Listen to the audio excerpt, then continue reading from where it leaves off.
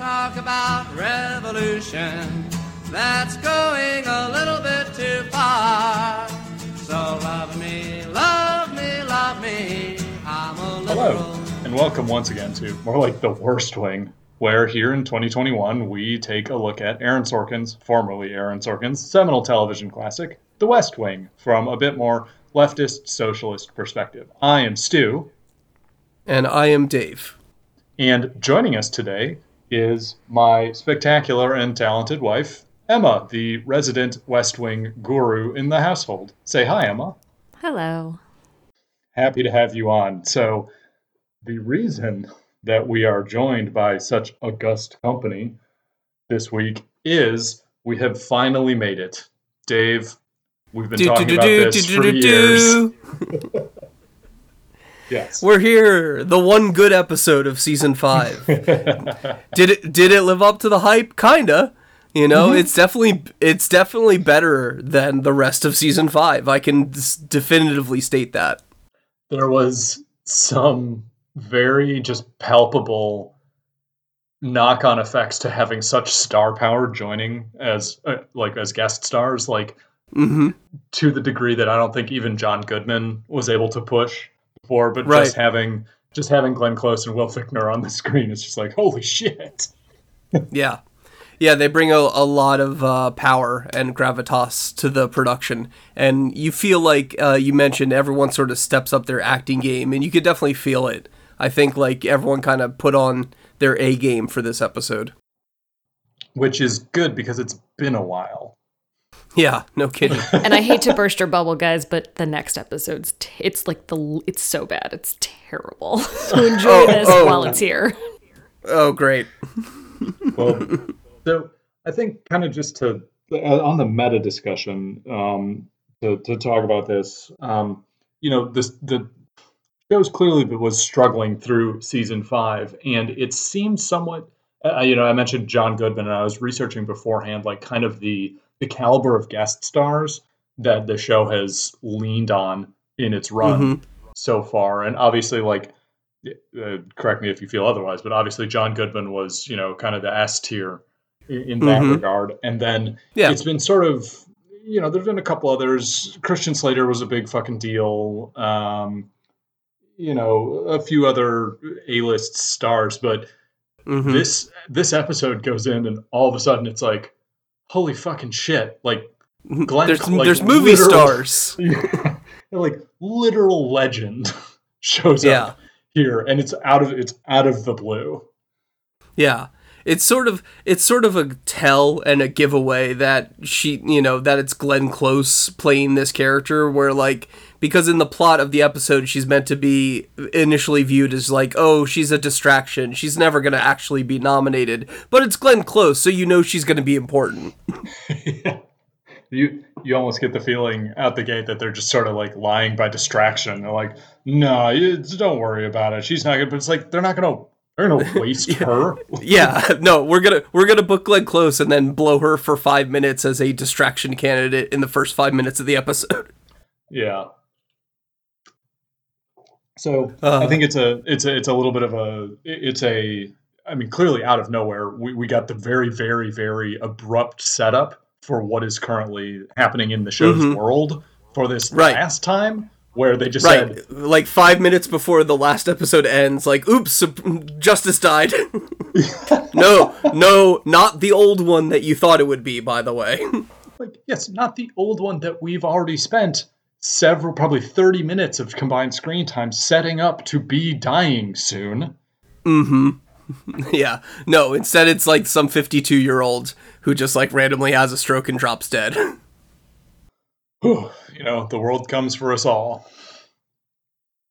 So let's get into the actual discussion of the episode itself, which just picks up with them in war room mode over this of okay, we got to throw together a short list, we got to get some names, the press is asking us all these questions, blah, blah, blah. And, it's Josh and team scrambling to try to vet as many good justice candidates as possible.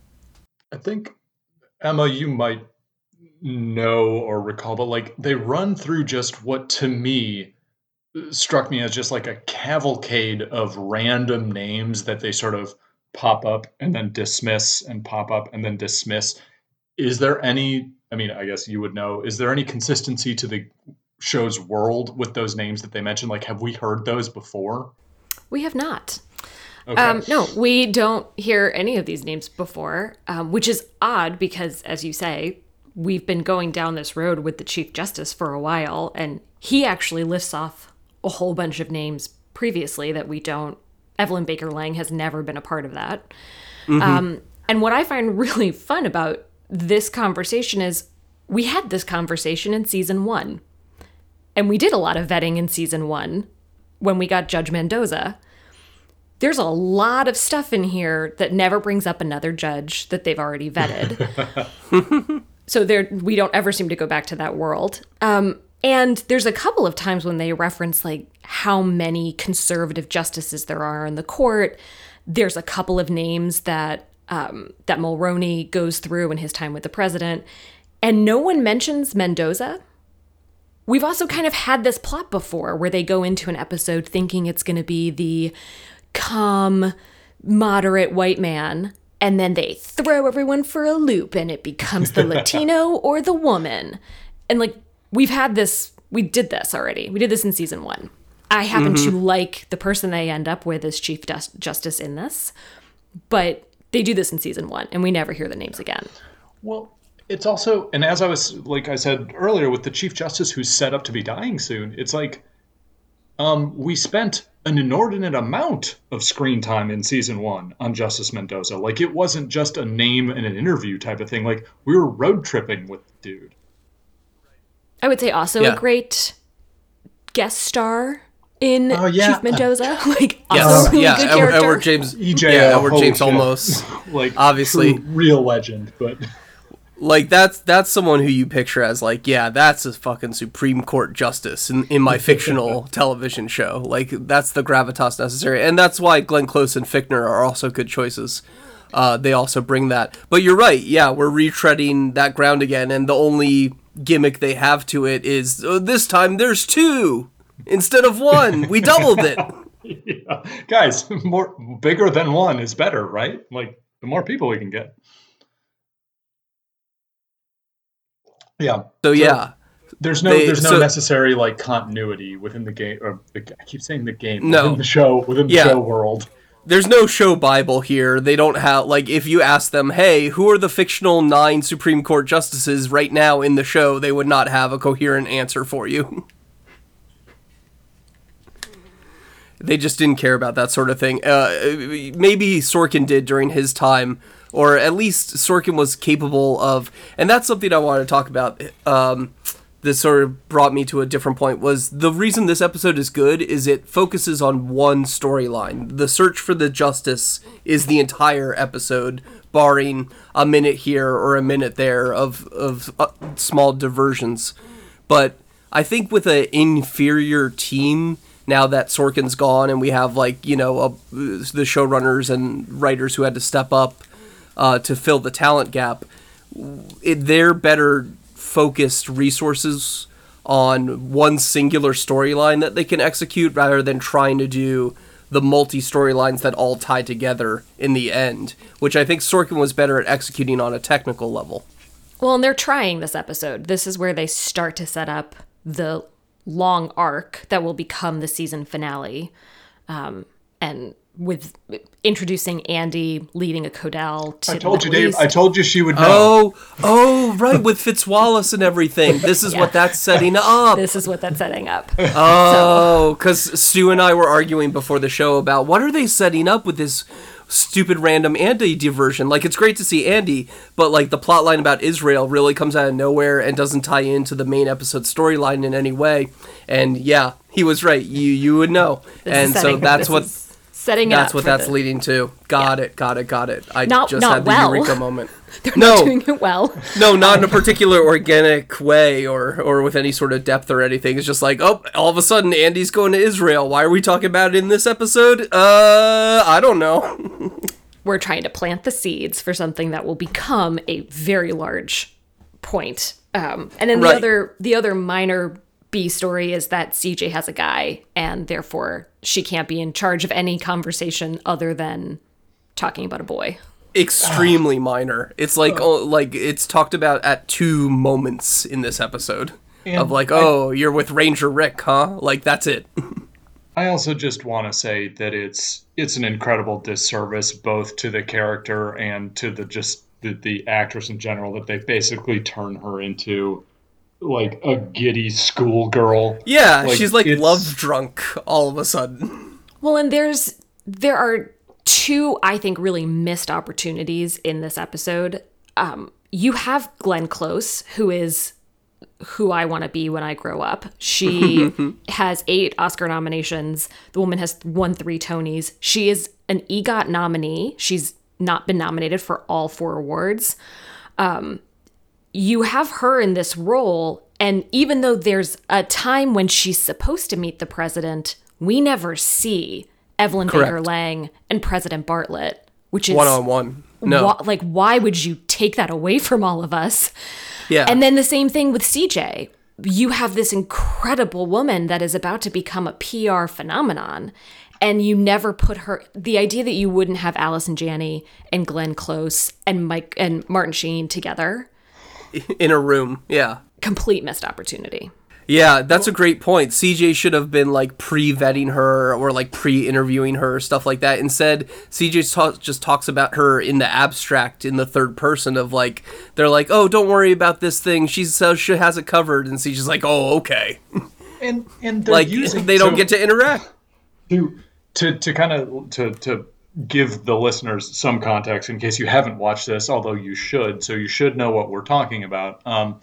They initially introduce the Evelyn Baker Lang character. They bring her into a meeting room, and she says that she's like, "Oh, so you're bringing me in for a stunt, right? This is all for just PR, like for show purposes, so people can see you."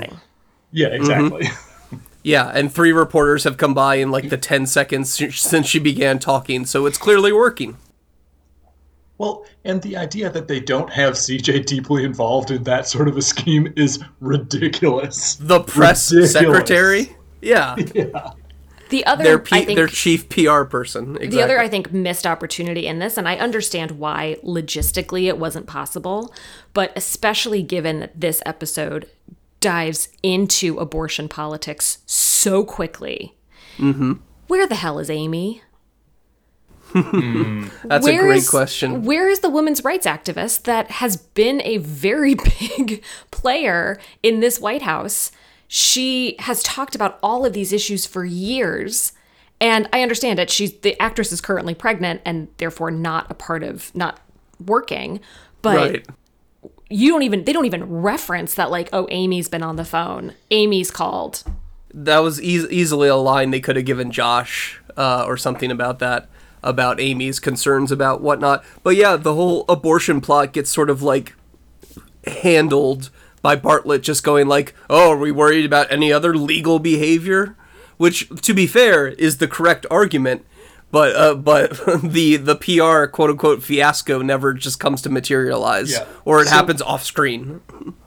Again, to sort of to move this a little bit further into the thing, we also get a female guest star in Deirdre Lovejoy, who everybody will know as Rhonda from The Wire, who is the staff director for the Judiciary Committee, who comes in... Say again, Emma? Lisa Wolf is the character's name. Okay. So she comes in to play the reasonable Republican wet dream. Mm-hmm. That Josh could talk to and work with, and they could both agree on the good compromise of a nice moderate. Yes. Yeah, and that is, again, it even because it is unnecessary to bring in additional ginned up characters to push this plot along. It seems like it's a deliberate choice to be like, it's almost like shitting on the development of female characters that they've had so far. Like, why? You're actively choosing not to go with your bench strength in this regard. And like, Deirdre Lovejoy is a great actress. I love her, and she's done just a ton of good work. But it's like, okay, like we've seen this character maybe once before, and now we're putting these words in her mouth just to be like, oh, well, we don't want the court to, quote, hurl wildly to the left because we might put someone who had an abortion on the court. Like, what the fuck? There's also a throwaway line about Abby. I like this guy with the good hairdo from Florida, but I'm going to vote for what's his name, married to Abby Bartlett. It's like, yeah, Abby would have been a good person to talk to too. A physician. At least they did the honor of referencing her. True. Even if they couldn't get Stockard Channing for this particular episode. Yeah. Yeah. So we get a couple, at this point when we first see Lisa come in and talk to Josh, there's a couple throwaway points here where it's like Leo takes a phone call and in a absolutely bizarre turn of events is like, we've turned down the potential for an Asian American nominee to the court, and he's forced to say, we don't hate Asians. And it's like, what? What the fuck are you even talking about? Look, you can only pick one minority at a time. That's how this goes. You can only have woman or Latino or Asian. There's really nothing quite as nice as having a group of white men standing around in a room talking about an issue that, according to the show, only women care about. And this is all women care about. They only care about this issue. And it's so nice to have a bunch of white men really stepping up and talking about it amongst themselves without an Asian or a woman or, quite frankly, a black person. There's no person of color in this episode aside from when Charlie steps in for a moment. Oh my God, we'll get to that. We'll get to that. That's my God. I'm glad that at least there's realism in the idea that only white men are the ones having this conversation. Yeah, that in the halls of power, it's just, a bunch of old white guys deciding this kind of stuff. Yeah, at least that's true to life. And sort of in this melange of brief vignettes here, we have Jesse Bradford coming back and fucking up the flower bouquet, the condolences. He's not funeral for the. In his words, he's not a details guy. He's a big picture guy. Yeah. And in Josh's words, you're only here because I can't fire you. That's the big picture. Sure. Yeah. At least we get a reason about why he's here. We finally have a reason for Ryan in this episode. Oh, we knew he was We knew he was a senator's nephew when he got first introduced. But yes, this firmly concretes it because they actually need Senator Pierce's help toward the end of the episend. Yeah. So and Ryan actually has a good tip that Josh sadly ignores, which leads to some hilarity. Well, so we end up seeing the introduction to something we mentioned before.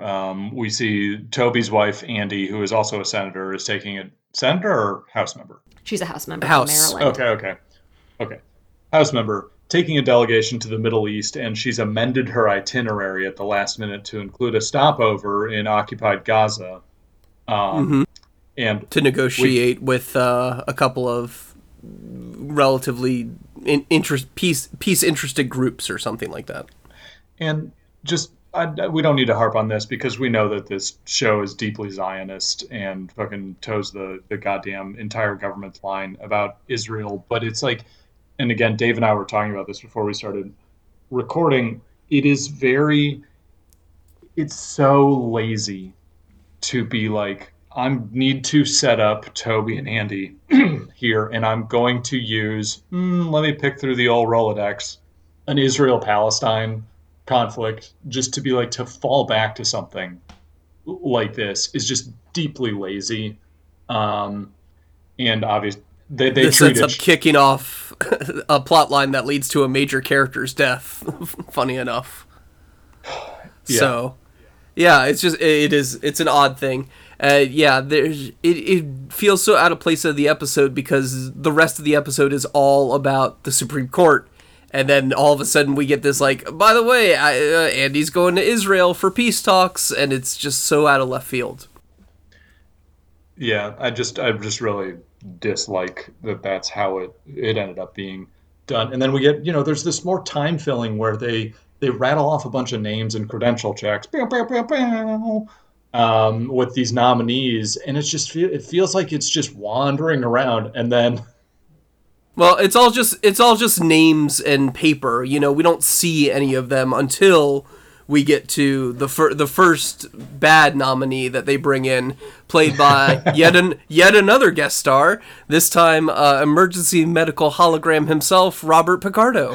Yes. And he's so cool. I love Robert Picardo. I love him too. As an actor, he's doing a phenomenal job, but the character they gave him is so despicable but he plays him so well. Where he's the justice who's like, I don't have any positions. I take each case as a blind, neutral observant. That's his whole character. Like, again, as a political operative, just Emma, is this take from somebody who would be in the hot seat for one of the arguably 15 most powerful positions in the United States government? Does anybody actually believe this is something that a Supreme Court justice would be like? I will say I am not a Supreme Court expert. I am not a lawyer. I am not a legal expert. It is interesting that the show portrays the justices, all three of them in this, actually really all four of them in this episode, and they did it, I think, to this extent in earlier seasons, as very calm, very deliberate, and very confident in how they view the law. Yep. It is consistent that this guy, much like I think Evelyn Baker Lang, like Roberto Mendoza, are going to come in and answer questions they don't ever seem to have like a political goal. They don't ever seem to think they're going to move up from their current role in whatever court they're on. Other than, I think, Peyton Cabot Harrison III, who really believes he deserves to be on the Supreme Court in season 1. Mm-hmm. The others all seem to be very much like, this is how I do my job, take it or leave it. Mm-hmm. I don't think that's necessarily accurate. I think, especially given the last few Supreme Court fights we've had in reality, there are definitely people who believe that there's a political backbone that they have to get some of these, what are now seen as very partisan jobs. The last big Supreme Court fight, obviously, Kavanaugh was a very heated Supreme Court fight. The one since then was far less dramatic, but it helped him to be seen as more partisan leaning and to, quite frankly, get more emotional than I think any of the character judges we've seen on this show. So E. Bradford Shelton not voicing an opinion and, quite frankly, flat out saying to the president, isn't this annoying that I'm not going to answer your questions? Yeah. Seems to be very in keeping in West Wing world. Sure. But yeah, not really close to the real world where people have emotions and they fly off the handle and they're not like these confident law robots like all the justice candidates seem to be. And there's been a discussion lately, kind of in lefty world, about legal positivism, which is basically where it's just like we acknowledge that if we can somehow construct a legal system, a justice system, and a structure of laws, that all we will have to do is make a bunch of A/B choices and eventually arrive at a correct and morally just outcome in the system. And it just strikes me as pretty blinkered to be like, no, these people we're putting on the court are not actually people. They're just robots. Like, it is, and at this point, let's see. So in Supreme Court history, we'd had Clarence Thomas. Like, Clarence Thomas is, I don't know if it's in the show's canon. It's probably not, because all the justices are fake, but it's in the writer's canon.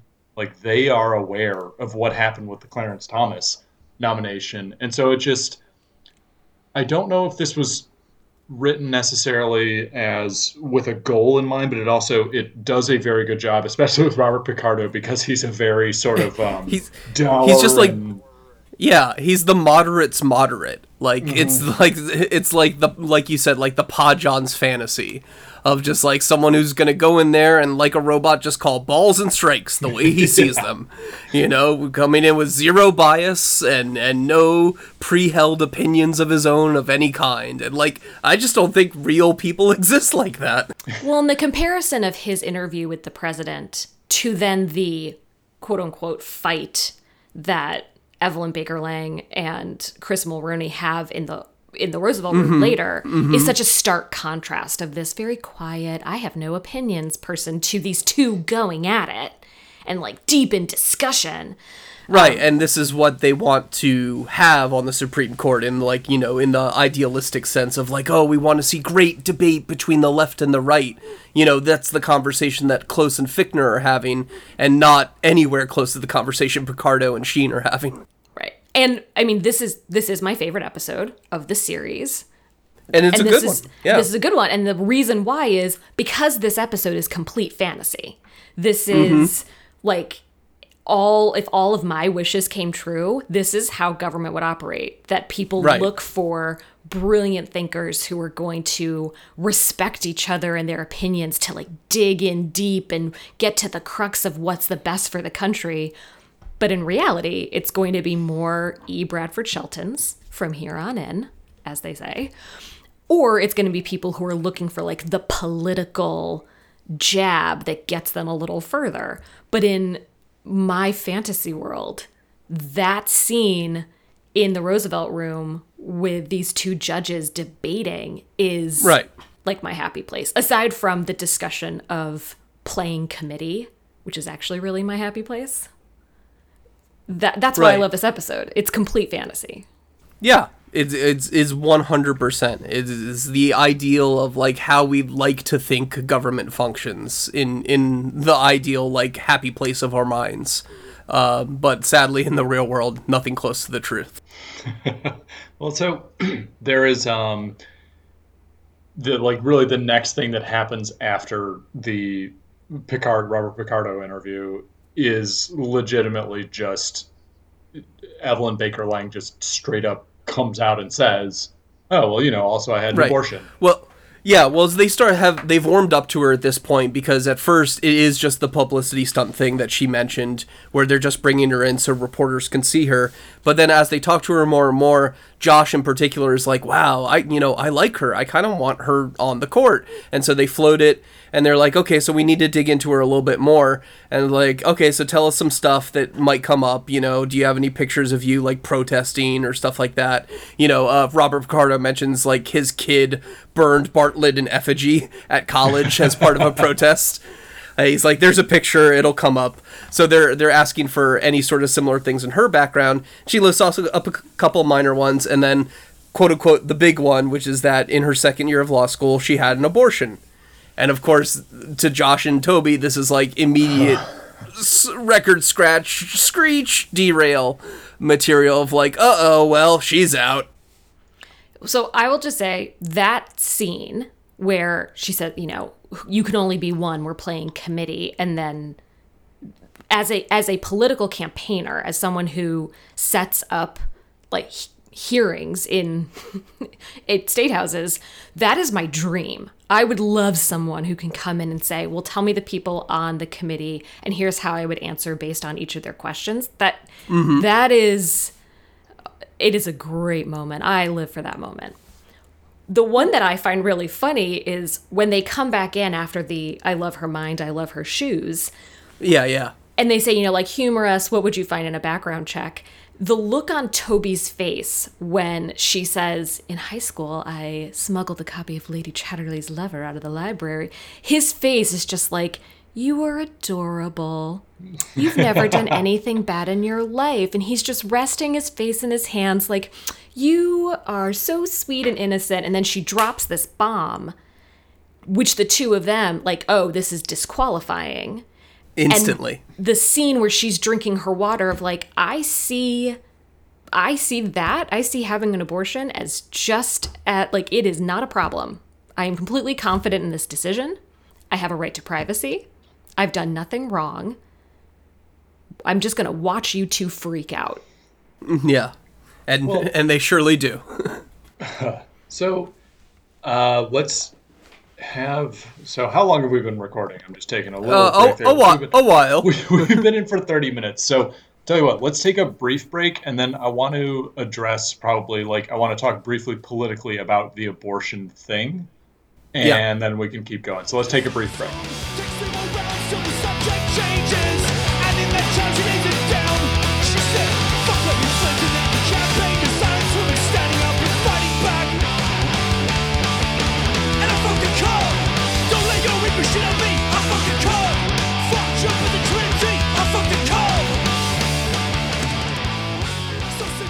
Welcome back.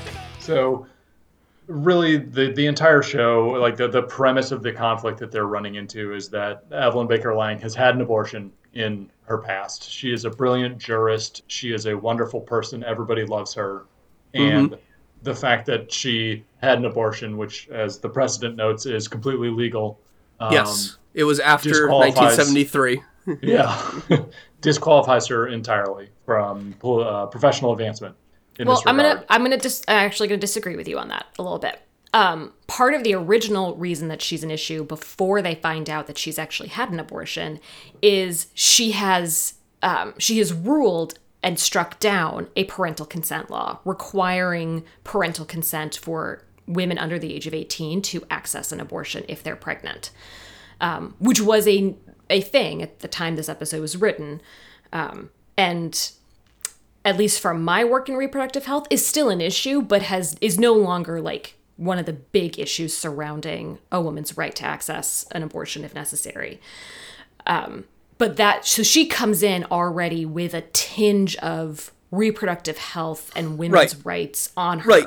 It's not the only problem. Like, the bigger problem is that she's like a lefty firebrand in the fiction of the show, and that that would upset the Republicans. And that she would be biased towards women who've had an abortion because she herself has had one. So it's a little more nuanced than just like she's accessed this right and people don't like it. It's more that it would influence her about how she would rule, as evidenced by she's ruled against parental consent laws. And also they're worried about the PR flare-up that will happen when, the people who are both pro and anti-abortion get all up in arms about this. Right. Well, because they're clearly already up in arms, because throughout the show you hear them obliquely and sometimes via a couple shots just referencing that there are hundreds of protesters. Yeah, Josh actually walks through the crowd at one point while on his cell phone. And you see a bunch of signs that are either pro or anti-abortion. Again, the only issue that women care about. Correct. The female issue. Yeah, exactly. Half the population. This is the only thing that's important to them, right? Yeah, this is all we talk about. Mm-hmm. So I also what prompted me to kind of go down this path is that we've recently finished watching the first season of The Morning Show on Apple Plus, which is stacked cast, good writing, okay show, things. And basically one of the points of contention in it is that Reese Witherspoon's character, spoiler alert, mentions her abortion on air on a television show, and the reaction is basically the same. It's 17 years down the road from this episode of The West Wing. Yeah, and then the needle has barely moved. I don't know, it's just again, it's just like the Israel-Palestine thing. It's playing the hits, and I guess I don't know how that makes me feel. The show also doesn't really grapple with it in any true way, where Bartlett just sort of dismisses it with like I said, any other legal things we're worried about, and then after that, everyone's like, okay, we're fine with it, I guess. It is frustrating as a reproductive health advocate and woman, that, there's never a discussion on either side about why. First of all, this is a completely legal activity. She has a right to privacy. She has the right to terminate a pregnancy. I love Bartlett's response. Yes, it's the correct argument, but it also just dismisses the situation. But it also never talks about why does that decision invalidate anything about her professionalism or her ability to do her job. This is a healthcare choice that she made in the second year of law school. And how is this relevant to anything that she is doing as potentially getting a promotion? That's what we're talking about. This is a workplace issue. She's about to get a promotion or she's up for one, but she made a healthcare decision when she was in her 20s that now disqualifies her. So it is frustrating. It is also, I don't love the comparison that Toby makes to slavery. They are very different on a number of issues and both incredibly important topics that are nuanced and impactful.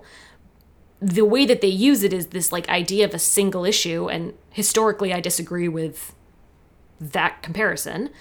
But it's also just oversimplifying, which is what The West Wing does. It oversimplifies everything. Mm-hmm. They never actually go into any of the details of how she made a decision. They also don't talk about what Christopher Mulready thinks about this issue. We can guess, but it's on really what they're doing is they're undermining the liberal push they're trying to make in protecting this right by potentially putting an anti-choice vote on the Supreme Court as well. Mm-hmm. So you're not actually protecting this right if you're putting him on the court at all. Right. So this gets us to the Donna's Cats part of the episode, which is, why are they dealing with two? Why do we keep talking about a conservative justice and William Fichtner and all these things? Well, because Donna, when presenting Josh with some cookies that her mom baked, tells the story about how the fact that each of her parents wanted one cat, and since they had been married for 36 years and were used to compromise, they decided to compromise and get both cats, even though one didn't really like the other one, and vice versa. And this is the logic that Josh chooses to pursue to fix the Supreme Court situation. He looks at Donna with a level of disdain when he says cat people. And Stu, I don't know if you took offense to that as much as I did. Yeah, they have two cats. That's not cat people. No. We also have two cats? We also have two cats. Yes. Proudly? Yeah, it's not a 9 or 12 cat situation. It's two cats. I mean, 9 or 12 cats is honestly Stu's happy place. Like, he would love to have 9 to 12 cats in his house. I'm not judging that either. But at that point, you could safely call them cat people. And, I don't think people would get offended when they had 9 or 12 cats. But yeah, like 2? But I gotta say, like, really hitting your core demographic where it hurts there, Josh. Like, don't diss the cat people. Yeah, they're also probably his core voters. This is another kind of classic, as we were just saying, like the West Wing simplification, where it's like it's a from the mouths of babes type of situation. Where Donna's parents have the wisdom. Yeah, and we're stymied. Like, we are the most brilliant political minds in the world, and yet we can't figure out how to negotiate. Can't figure out this Gordian knot of a Supreme Court situation, and here comes Donna's parents with a sword. I will say, as a political operative, like, we look for these moments when you have a problem that, like, I either have to just kind of fight my way through it, or I think of something really creative to do to, like, outfox this problem I keep coming up on. Like, these are fun moments when you think of something really great, that these do happen. They're amazing when they do. This is silly. This is not like, it is absurd, but in the political world, like, I do enjoy it when these things happen. You're like, sure, you know how we could outfox this. This kind of creativity is what people think we do all the time. And it happens occasionally, but it's not like, I don't sit around and eat. I mean, I would gladly sit around and eat cookies and talk about cats if it would get me these kinds of results, but that's not usually you don't just get the Jeff Goldblum eureka moment when discussing cat adoption.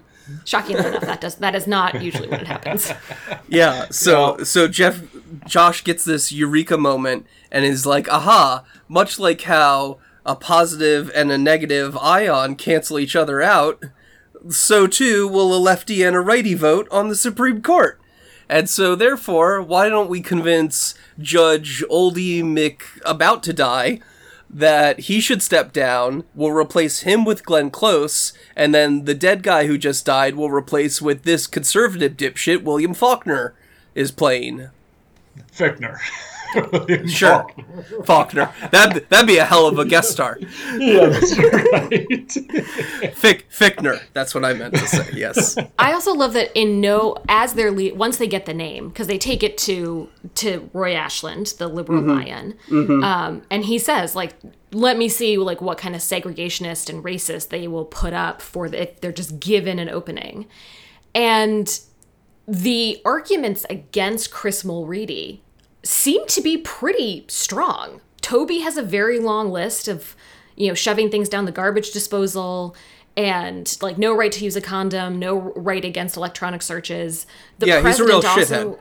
Yeah, the president also has a long list of, something about the EPA and the endangered species list. Like, there are some very real things that I would love to dig in on and find out why he ruled against some of these things. The only time we get any semblance of that is Chris Mulready's conversation with Toby as he's waiting to go meet the president, where they're talking about the Defense of Marriage Act, which he's still kind of an ass, but I can follow his logic. Ultimately, it just becomes that he's actually a secret liberal and would strike down the Defense of Marriage Act, where it's like, yeah, but his other stuff, I still don't like electronic search and seizures. Wait, but look, back up. He had one liberal opinion, so he's basically a good guy now. And he's nice to the president. Right. Yeah, this is where kind of the show just goes hardcore down up its own ass, where it's just like, yeah, because we do see these glimpses of how these legal minds come about to their perspectives on these things, and it just so happens that the guy we're supposed to be afraid of secretly agrees with us. Don't tell anybody, though. Like,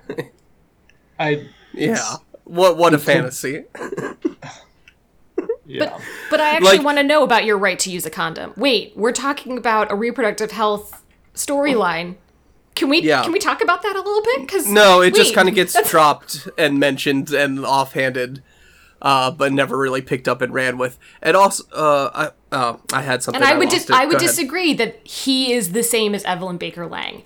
If as Brad Whitford, as Josh says, he's that, this is she is to them what he is to us. I don't hear Evelyn Baker Lang going off about how corporations are evil and they should be shut down and capitalism should be right, removed and everyone gets free healthcare. I hear her talking about one issue. She's pro-abortion. Calmly. Yeah, she's pro-choice. Pro-choice.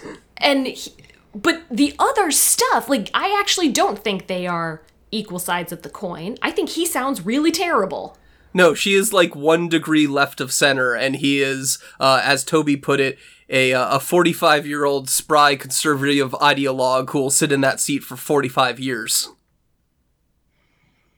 Yeah, and I get that's what ultimately is somewhat just like cringy about the concept. It's that they paint Mulready's interactions with everybody as dragging him to the left, where we all kind of squishily hang out with the Democratic Party or whatever in this case, when they have spent all these words describing how he's actually not like that. He's actually fucking awful. Mm-hmm. And what an interesting opportunity to have a character like Amy come in and say, Amy, what would you do? If we have this chance, what would you do? Well, and I wanted to see them argue more. It's weird that Toby is the voice of the pro-moderate argument, but I did want to see this argument play out. And I'll ask you, Emma, because I want to hear your opinion. When they're discussing it, as opposed to the Donna's Two Cats plan, what about appointing 2 moderate but shitty Democrats to the court instead, like Toby wanted to do? I mean, I don't love it, but my job is to be somewhat more moderate. But wouldn't the court get a lot more done? Like, I think even with 2 shitty corporate Dems, it's going to be way better than having 1 conservative fucking prick on the court. And as we've seen in recent years, the court ebbs and flows. It moves and shifts regardless. And once you're on the court, there's no telling how you're going to rule on certain things. The piece that I think they overlook that's actually important and works in favor of the Donna Katz plan is the Chief Justice gets to set the agenda. To an extent, it's going to be more liberal because there's a liberal in the seat. Having Evelyn be Chief Justice is a lot, they get a lot more since she's right. Chief Justice. Yeah. But if there's arguments to say if you don't want to have a big judicial fight, sure, take care of both of them right now. You want to be able to fill 2 seats, not 1. Okay, do it now. Having moderates on the court is, some can argue, it is a better way to govern. You are not going to legislate from the bench as much. You are going to review and give opinions that aren't going to shake things up drastically. But some of these long festering concepts do get resolved. Maybe not always the way that history wants them to be or that we see continue for multiple generations. But having firebrands on the court is not always a good thing. I mean, personally, I would love it if there were 9 Evelyn Baker Langs. Right. But that's not the argument. The argument is to get an Evelyn Baker Lang, we need to put a shitty conservative on. We have to put an equally firebrand for the right, exactly. On the right, on the other side of it. And to if that's going to happen, then I want RBG on steroids. I want an active, right, as opposed very to angry feminist. She's pro-choice, but doesn't seem to be does definitely not seem to be RBG. We don't talk steroids. about any of the other issues that come up from the court. They talk about affirmative action, but we never hear how Evelyn Baker Lang feels about that. No, nor do we hear how Fichtner feels about abortion, like you said. So yeah. Right. So if she is pro-choice on one issue, it is. This is the makeup of the court, and obviously that is a big deal and something that presidents grapple with. But we've seen that if you get the right circumstances, you can hurl it wildly to one side or the other. And moderation, again, this is my fantasy. I want a president to look at it through the lens of this isn't about politics, it's about good policy. I mean, I think just it's another, again, kind of reflecting West Wing world versus real world here, and kind of this is why we grapple with the show, period. Right. I'm just buying the premise of the show here, and this is all within West Wing world that I'm asking the question. Is it better to have, they view Evelyn as a +1, and they view the other guy as a -1, and thus they cancel each other out. Would it be better to have 2 plus a halves instead, Yeah, it's to me the legislating from the bench ship has sailed a long, long time ago, and I mean, it's been the bulwark, which is so funny because again, here in the real world, ever since Obama was elected, frankly, you could argue that ever since George Bush stole the election in 2000, it has never been the legislative body making the laws. It has been the court. Go ahead. We didn't really know. I don't think it was part of the popular culture as much until he died that Scalia and Ginsburg were this. This is Scalia and Ginsburg. That they were the far extremes of both sides. They were actually really good friends. They went to the opera together. And I don't think we knew that until he died and we really understood that this was a close friend and the more depths of their relationship. But part of the reason we didn't know that is because that's not a thing that anyone expected. And it's certainly not something that people understood until you really learn, until, she became notorious and he was long since dead and sitting in hell exactly where he deserves to be. But that's what this is playing off of, this idea that you can get people who disagree so much that they actually strengthen each other. Right, that by having the quote-unquote the discourse back and forth, they both strengthen their own arguments. Right. But it also, and again, this is something that we will talk about, it doesn't help that the discourse finds a happy medium several points to the right of any real political compass. Right. Because the West Wing's perspective of a lefty lion is like, oh, we'll defend Roe and keep abortion safe, legal, and rare as it stands, when that's not actually the lefty pole, lion. the opposite pole from. They do nicely give it up that the Republicans will have an easier time taking down DOMA because the Democrats are so inept. Like, wow. Yes. True. Well, yeah, let's just presume, that they're interested at all. Yeah, and again, this is, the premise of our show here has basically just been like, this has now informed so many people's perspectives on how this works, and this is part of what the damage it has done, I believe, in a modern political setting, is that it defines the opposite poles as basically existing from the center to the theocratic right. Exactly. So, with no room for the left. We do enjoy sitting around drinking and singing American Pie. That is true in American politics. We do all really like to do that. That's what I was talking about earlier, where they have to talk to Senator Pierce, and he's an old alcoholic, and Ryan's like, Josh, do not try to keep up with him. You will not keep pace. And the next time we see Josh, he's just fucking sloshed off his ass because he tried to keep up with him. Yeah, slurring words in the hallway when he has to talk to people. So we finally, so they talk about Chris Mulready for a while, and then there is a big reveal where William Fichtner, who we've been referring to Mulready as Fichtner. Fichtner's Mulready? Mulready's Fichtner. The laces were out! So he finally shows up, and he is an actor who is so prolific. He is like almost and to steal a phrase from Bill Simmons' podcast, he's basically the Joey Pants. Because he's the guy who's like, oh, Joe Pantoliano was in every single movie between 1995 and 2003, but nobody ever knew his name. And I feel like William Fichtner is in that pantheon of actors, because I remember him from Apollo being in Go. Armageddon, I remember, or like Apollo Absolutely. 13. Well, one of those space movies. He's always like one of the hard commanders in a space movie. Well, again, I remember him from Go, where he pulls the two main characters into his room, and they're like really weirded out, and they're like, "You want us to sell Amway?" He's like showing off his tight bod. It's like, holy shit, that guy. So we finally get the big reveal, and he shows up, and they're talking. Apparently, he and Allison Janney are on a show now that has 5 or 6 seasons on a network. I can't remember which network, called Mom. It's a great show.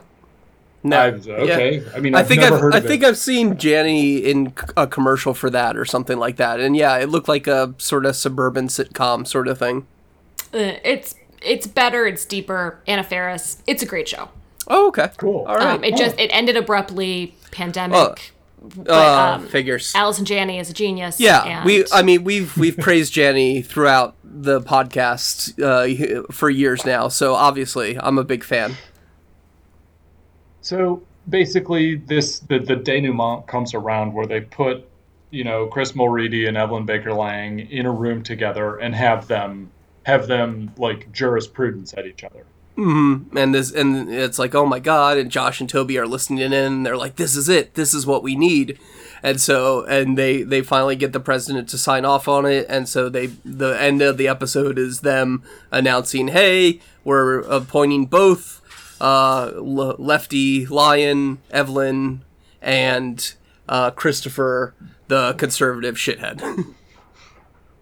While he gives Charlie talking points on how to yeah. affirmative Oh my action. god. On affirmative action, yeah. Oh my god. Talking about how there's no black people in this episode. Well, Charlie does show up for like 1 minute here at the end, just so Mulready can be like, no. See, your argument's all wrong, Charlie. You should be arguing about how affirmative action is actually good and helps society and whatnot, and not about how racism still happens.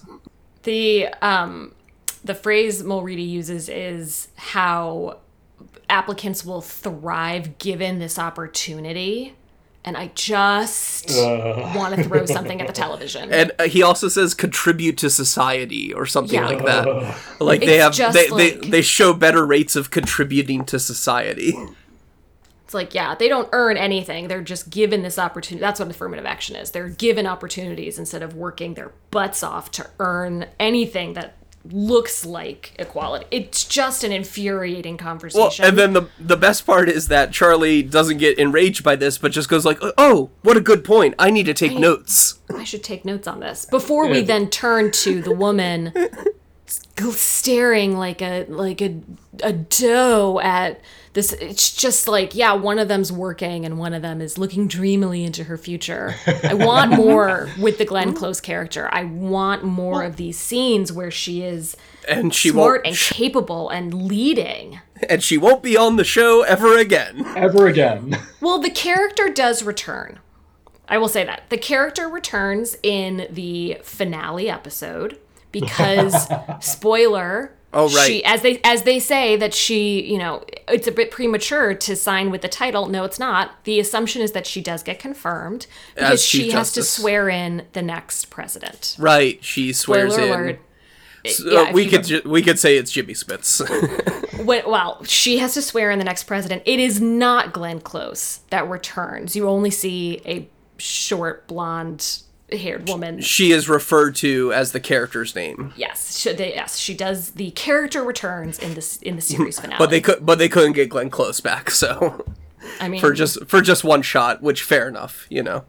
Well, so I mean, I guess really at that to that point, I wish if they had done this better, and if it wasn't just, I still just don't understand if they're like throwing things at the wall and seeing what sticks here. Why not make this 2 episodes? Why not make this? Yeah, this is your big. This is like your. Doing? This is your big moment, right? Like you've got your big guest stars. You're tackling a big storyline of seeding a super. As Bartlett says, these are probably the only 2 vacancies he will fill, and as we know, they are the only 2 vacancies he fills. Not counting almost. Season 5 seems to be we will tackle very big issues and get it done. It's the sitcom season where like everything has to wrap up in one episode. We take on Social Security. Done. Done.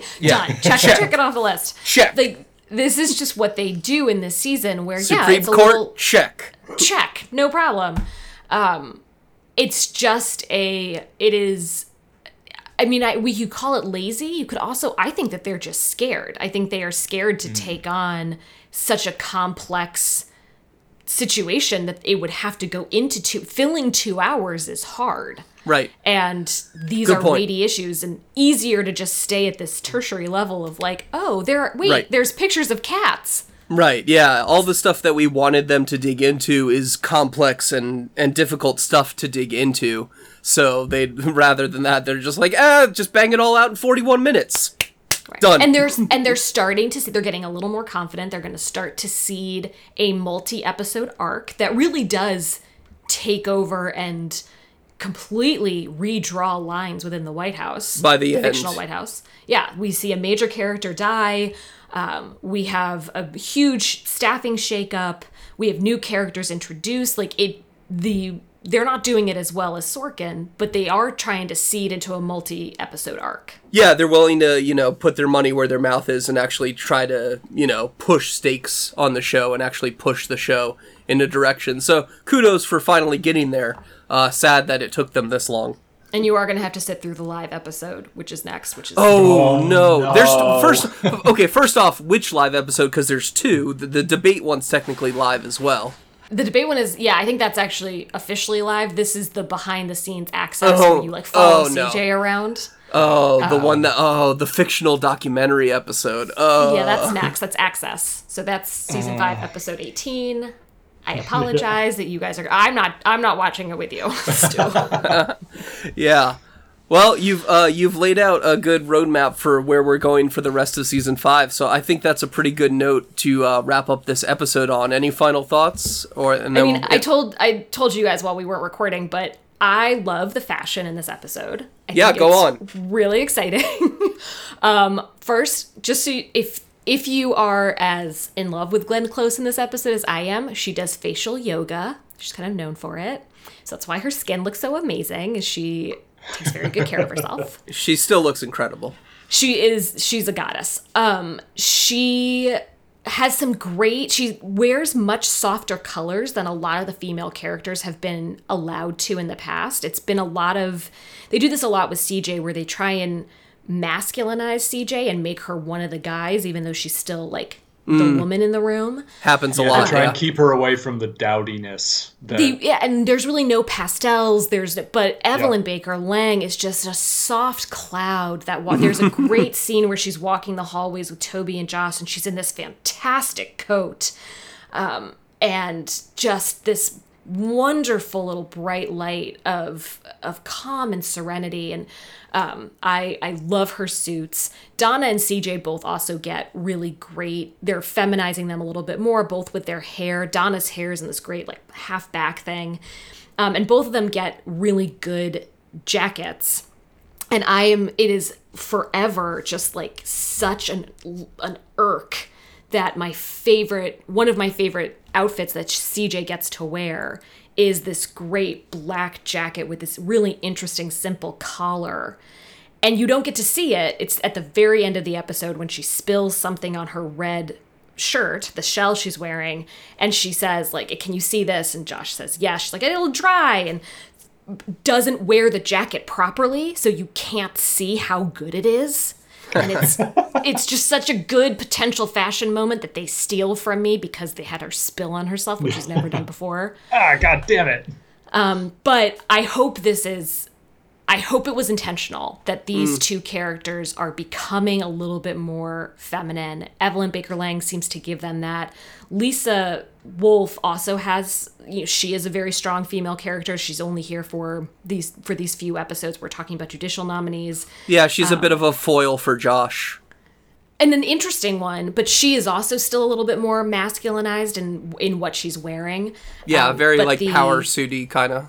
Yeah, but you do get Debbie, who is always a wonderful canvas to watch how they dress Debbie and her little banana yes. pin. I light up any time Lily Tomlin's on screen. She's delightful. How could you not? And then Evelyn Baker Lang in her in the final scenes, she has a wonderful brooch as well that is just really beautiful on that jacket. So it's... And this has been the fashion segment of The Worst Wing. I love it. Thank you, Emma, fashion reporter. Well, when there's actually things to talk about that aren't like Josh and Toby's fucking horrible like 2003 NBA class awful suits. Yeah, NBA baggy suits. Yeah. Oh my god, just I love that picture. Miserable. So I love that there's actually something to talk about in that regard. We will meet some new female characters that take us back to the very like, oh, what are you wearing? But this one is always, I feel like, there's a female writer on this episode. It's a female director on this episode. We do call back to Abby.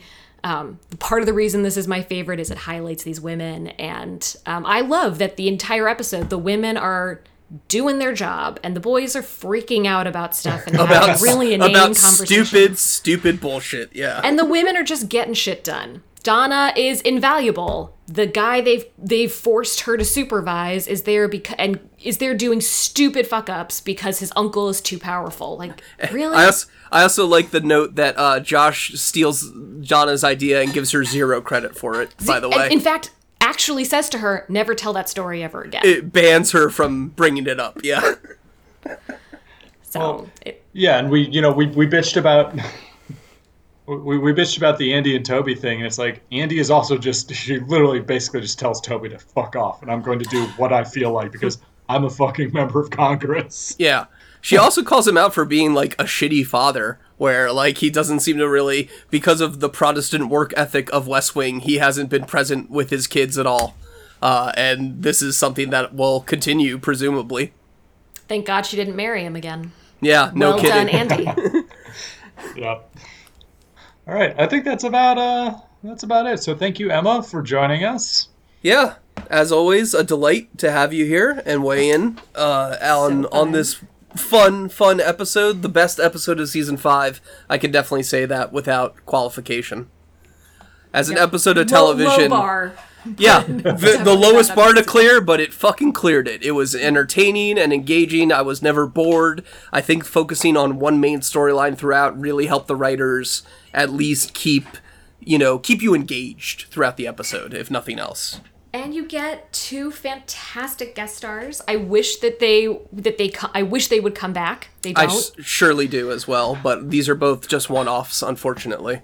And as much as I might disagree with the reality of what they talk about, I love their dialogue. I love listening to it. I wish it was real. It's back to almost the Sorkin-esque dialogue level. Yeah. I was going to wrap up. It's the last thing in my notes here where it's just, this is actually both a Sorkin-esque thing, but a throwback to, frankly, in my brain at least, and when this episode was airing, I was 20 years old. Mm-hmm. This is how I thought intellectual people did stuff. Yeah. Where it's like, oh, hello, I know what you, my enemy, is going to say, and therefore I will describe to you how I will dominate your argument, turn it around back on its head, and tell you how you're wrong. And it's of a time of, I imagine, a lot of people's lives where they're just like, oh, I am, just king shit here because I can describe exactly what you're thinking. And so, yeah, it's just of a time. Yeah. But yeah, that does it for this particular episode of The Worst Wing. Thank you, as always, for listening. We'll be back to discuss the next episode, that awful Axis episode that Emma just mentioned. I'm so sorry. Yeah, well, this is our penance and our Sisyphean torment that we have chosen. It gets better. It's a rolling act of mortification for my sins. You have good new characters coming, I promise. The light at the end of the tunnel will come eventually. But thanks as always for listening. As always, you can drop comment in either of our threads, or if you found the show another way, hello, welcome. And you can email the show any questions, comments, thoughts, fan feedback. We love to get it at theworstwing69@gmail.com. Nice. Which is always nice. And so for myself, Emma, and Stu, thanks for listening, and we'll see you next time. Bye-bye. Stay safe. Bye. Send all the money you ask for, but don't ask me to come on along.